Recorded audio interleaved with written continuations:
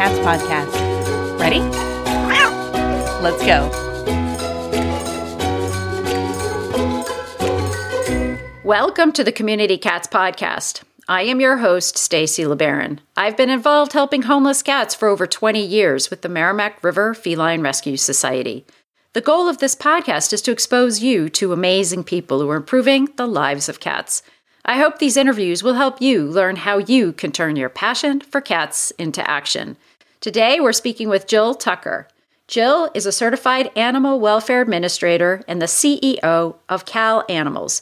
Jill has been involved in the field of animal welfare since 2002, where her strong leadership skills have enabled her to facilitate growth, collaboration, and financial turnarounds while maximizing impact for the animals. In her former role as executive director of Woods Hole Society in San Luis Obispo, California, Ms. Tucker led a facility expansion, a merger with the North County Humane Society in Estacadero, and the opening of SLO County's first public spay and neuter clinic. During this time, the organization also more than tripled its life-saving capacity by dramatically increasing animal intakes and adoptions. Previously, she held the position of executive director at the Santa Maria Valley Humane Society, where she spearheaded rapid growth and the completion of the organization's multi-million-dollar campaign for its new, larger shelter. Ms. Tucker holds a BS in Business Administration, has worked as a consultant for the Humane Society of the United States and the Vermont Humane Federation to build a statewide animal cruelty response system, and previously acted as executive director of the Addison County Humane Society in Middlebury, Vermont. Jill, welcome to the show. Thank you so much for having me. Wow. So you go to Vermont to California. So that's a big jump, and I'm sure you've had much better weather over the years. Yes. It's been a journey. So, you've obviously been in the industry for quite a few years.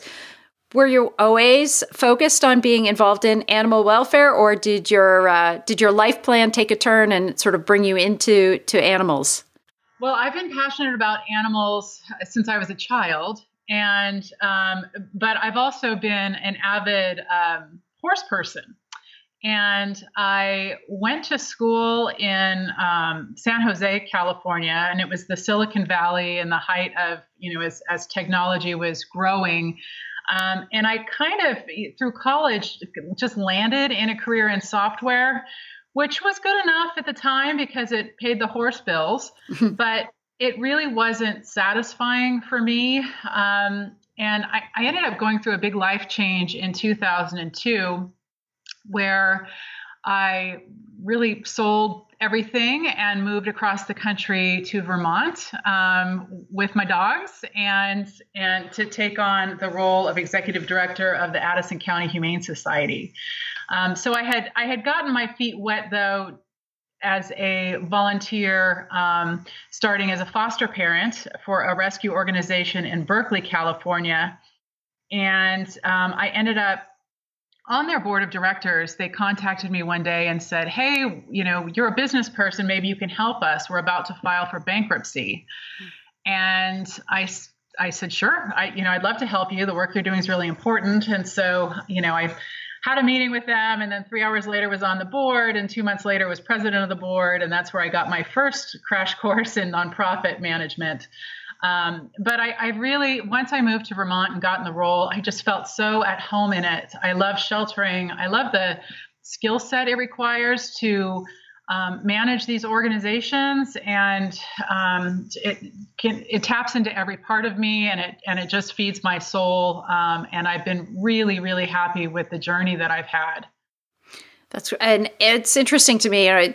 Sometimes when I talk to folks that have been executive directors of nonprofits, I feel like there's a lot of exhaustion in their language, and they're just very fatigued. But you have a lot of energy in thinking back into that period of time, and maybe it's different because it's been a while or something like that. But I enjoyed running the organization that I ran for several years, and I felt there was a great amount of variety every day, had a new challenge, but it was always a good challenge because you felt empowered to be able to do good, to make a difference, to do something. And it seems like the organizations that you've been involved with have had a lot of growth and great change during your tenure with them.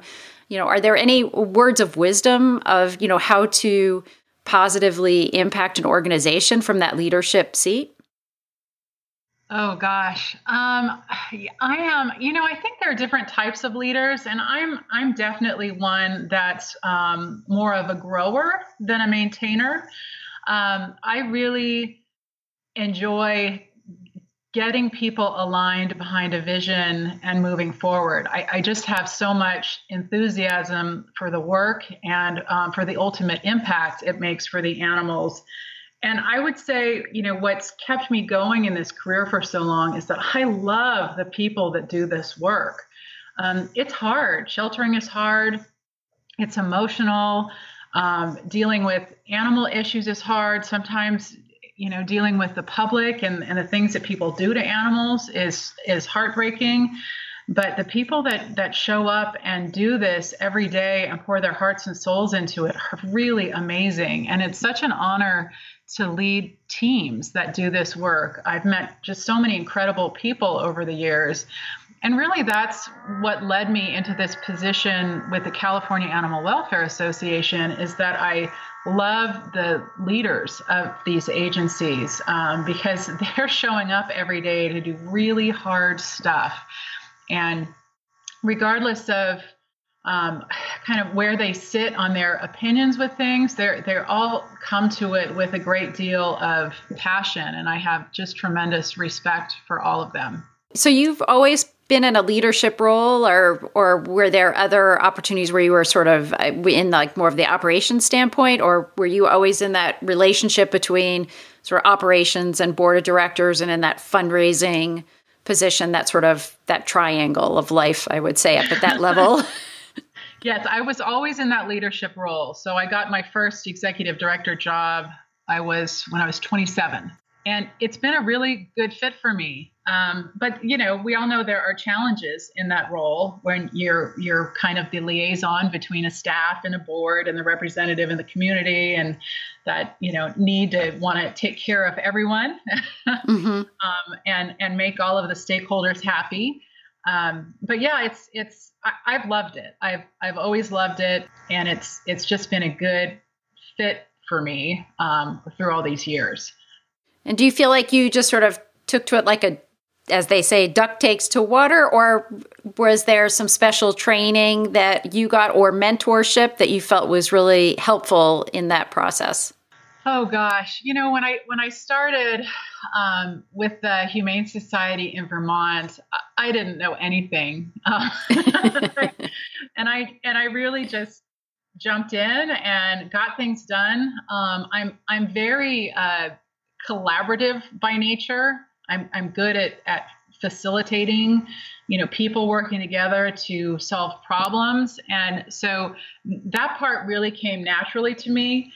In hindsight, if I had known how many, wonderful, knowledgeable people and resources there were around the country to help, I would have asked for help.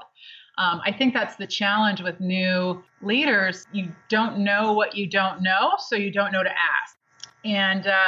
And that's, kind of what I focus on in this role in supporting leaders of shelters around the state of California is helping to facilitate that exchange of information and establish a culture of support so that no one feels alone in this work that they're doing.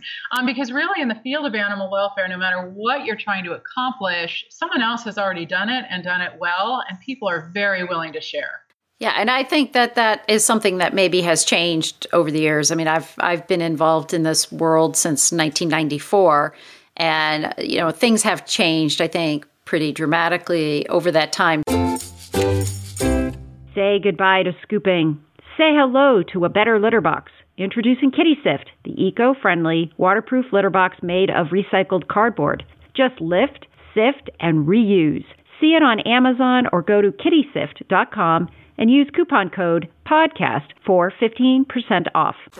Hey, everybody. I wanted to just share our next free event. It's going to be Trappers Tips and Tricks on Saturday, March 14th at 2 p.m. Eastern Standard Time. We'll have Brian Cordes of Neighborhood Cats sharing all of his experience, his tips, the burning questions about how to get those last cats trapped. Please join us on March 14th, which is Saturday at 2 p.m. Eastern Standard Time, and get your questions asked and share all your tips and tricks.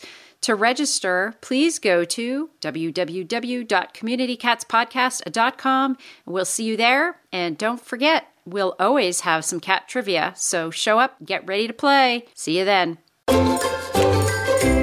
So, let's talk about Cal Animals. What is Cal Animals, and what is it that you're doing to really ensure that, this organization helps throughout all of California? So Cal Animals is our kind of short name for the California Animal Welfare Association.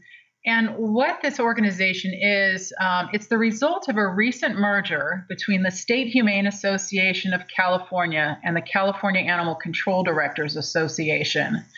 Both of those statewide associations were representing shelters and had been working together on legislative advocacy and on putting on conferences.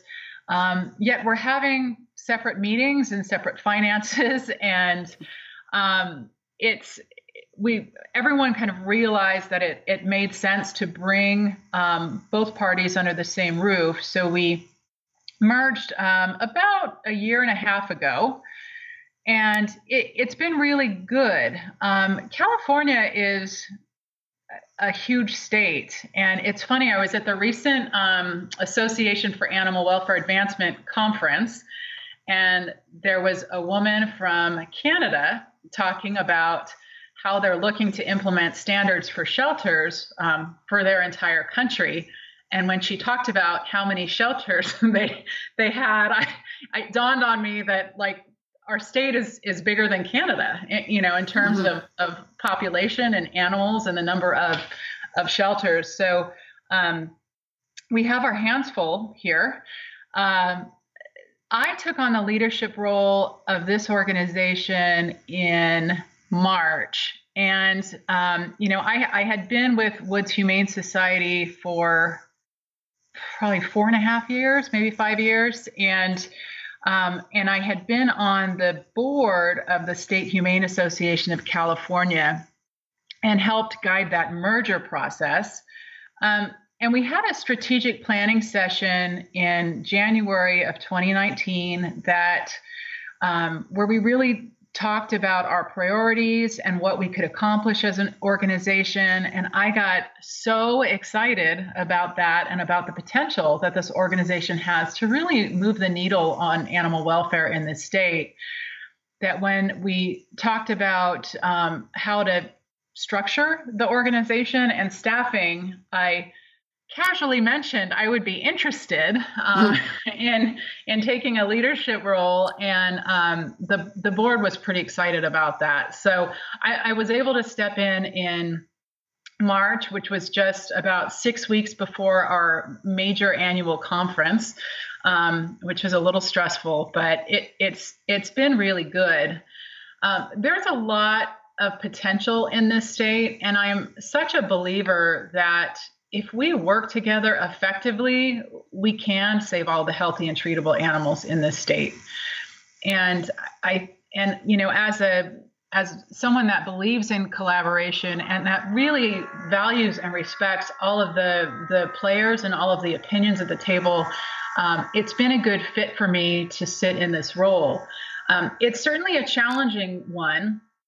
And, people often acknowledge that I'm always having to be Switzerland because there are a lot of different opinions, and they're really strong opinions, and people are very passionate about what they believe in. And my intention is to help them recognize that they really truly agree on about 95% of the work they're doing. And I really think if we can focus there and get them to work together, we're going to achieve a lot.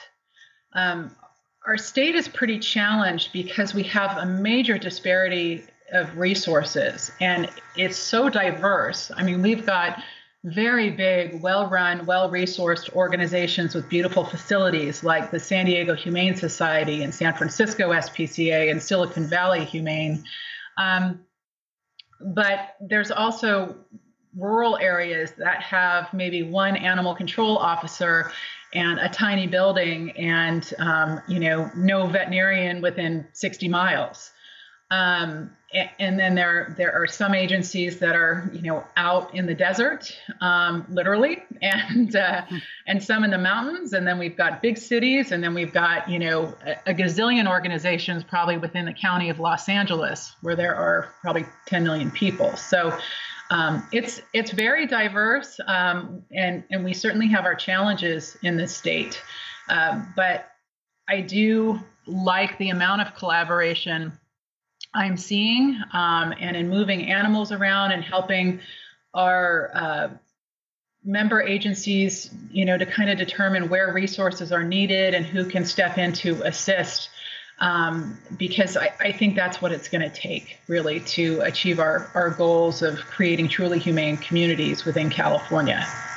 Yeah, so you're using the phrase humane communities, and what are your thoughts with regards to community cats in California? I mean, there are a lot of different policies and different legislation all around the state, many different layers. And as you said, resources are an issue. But I'm just wondering if there's either a position or certain thoughts around community cats from your organization. So our organization doesn't have a position on it. I would say among our members and even among our board, we've got agencies that have embraced community cat models and are having tremendous success, and others that, on the other end of the spectrum that are just horrified at the idea of, putting, or let's say returning a cat out there without a known owner. So my official position is no position, but that, we recognize in California that cats are a huge issue, and they're reflect the highest percentage of euthanasia in our shelters. And it's going to take all sorts of strategies, I think, to ultimately address this. And what we're trying to do is really meet our members where they are, regardless of their philosophy. If they're interested in community cats, we want to, support that and connect them with training and resources. If they're not comfortable with that, then we want to figure out what strategies are they comfortable pursuing to help address the cat overpopulation issues in their community and shelter euthanasia, and see how we can support that. Some of those agencies are having a lot of success with neonate foster programs, kitten nurseries, projects like that help improve life saving of that really vulnerable population. In some agencies, they've been able to get more partnerships in place for adoption outlets for cats. Some are transporting out cats for adoptions to communities that have the ability to place them. And then, of course, there are the communities that fully embrace community cats and are going for it and are, recognizing that these cats are out there, and unless they get fixed, they're going to keep breeding. And they're focusing their efforts on making that happen. I would assume, but I'll ask this question just for some clarification, that organizations that just operate low-cost spay-neuter clinics are also eligible to be members? Absolutely, yes. And their work is so incredibly important. And if I could wave a magic wand, that would be the first thing I do, is drop some more spay-neuter clinics around this state, because there are areas that really, really need that kind of support. Yeah, there are many, or not many, but a couple of coalitions that I know, have done really some strategic analysis of the state and trying to understand where the black hole areas are, so that then, some strategic resources can be focused in those areas. So I think that that's an excellent direction to certainly go in. By merging these two organizations, you've really put two sort of populations that have historically maybe had a somewhat adversarial relationship, probably 20 odd years ago. But, in certain communities, that adversarial relationship can still exist. What do you do from a leadership position to help facilitate productive networking or partnerships or collaboration? I mean, how do you facilitate maybe some of that micro partnership action that should happen, just within, a couple of communities, not necessarily a whole statewide endeavor? I think a lot of it is leading by example and featuring communities that have this really nailed. I've always been so my background is running the nonprofit shelters, and I always felt that my role in doing so was to support the public shelter in my community, because that public shelter, if my facility is limited admission, that public shelter is the community safety net, and I felt that was my responsibility to work with them and support that and support as many live outcomes as possible. I see a lot of really good collaboration going on around the state, and there are certainly areas that could do better. I think there's a lot of talk about the benefits of collaboration and really the necessity of public and private partnerships to get the work done. And gosh, California has, as you know, so many natural disasters that as tragic as those are, they're very unifying. When your community is on fire and you have to find emergency housing for more than 1,000 animals, I mean, nobody can do that on their own. So collaboration in those instances is critically important. And I would say in that regard, a lot of those disasters have facilitated more camaraderie and goodwill. As when something comes up, there are so many agencies that are willing to step in and help and pull animals out of affected areas, or take animals from adoption floors in the impacted area so that they can handle evacuees. So it's a challenge, but I think recognizing the collaboration and these partnerships as of great ultimate benefit to the community and to the animals, and really touting that as the way to go, I think is really helpful. It's going to not be quite as, I think, popular to just siphon off and do your own thing. We're just not at that stage. Our industry is evolving, professionalism is evolving, and there is an expectation that we look beyond the walls of our own facilities and into the larger community and evaluate our role and what we're doing there to ultimately affect the well-being of all of the animals and people. So, Jill, if folks are interested in finding out more about Cal Animals or ask you any questions, how could they do that? I would love to hear from them. Cal Animals, so they could check out our website, which is calanimals.org. We've got a lot of great information on that. We put on a really big conference in California that animal welfare professionals from other states would probably even enjoy if they'd like to come out for that. People can always reach me at jill@calanimals.org, and I'd be happy to chat. That's great. Jill, is there anything else you'd like to share with our listeners today? I would say I would really like everyone around the country to think about and support their state associations. I think there's so much value in bringing shelters and really other animal welfare resources to the table together to work together and communicate and collaborate.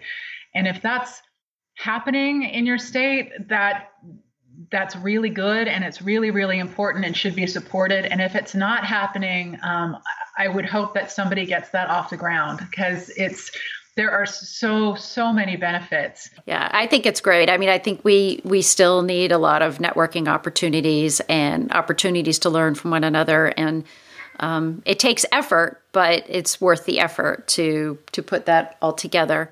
So Jill, I want to thank you again for agreeing to be a guest on my show, and I hope we'll have you on again in the future. And for my listeners out there, please consider sharing this podcast with others. And if you have time, if you can put up a review, I'd really appreciate it.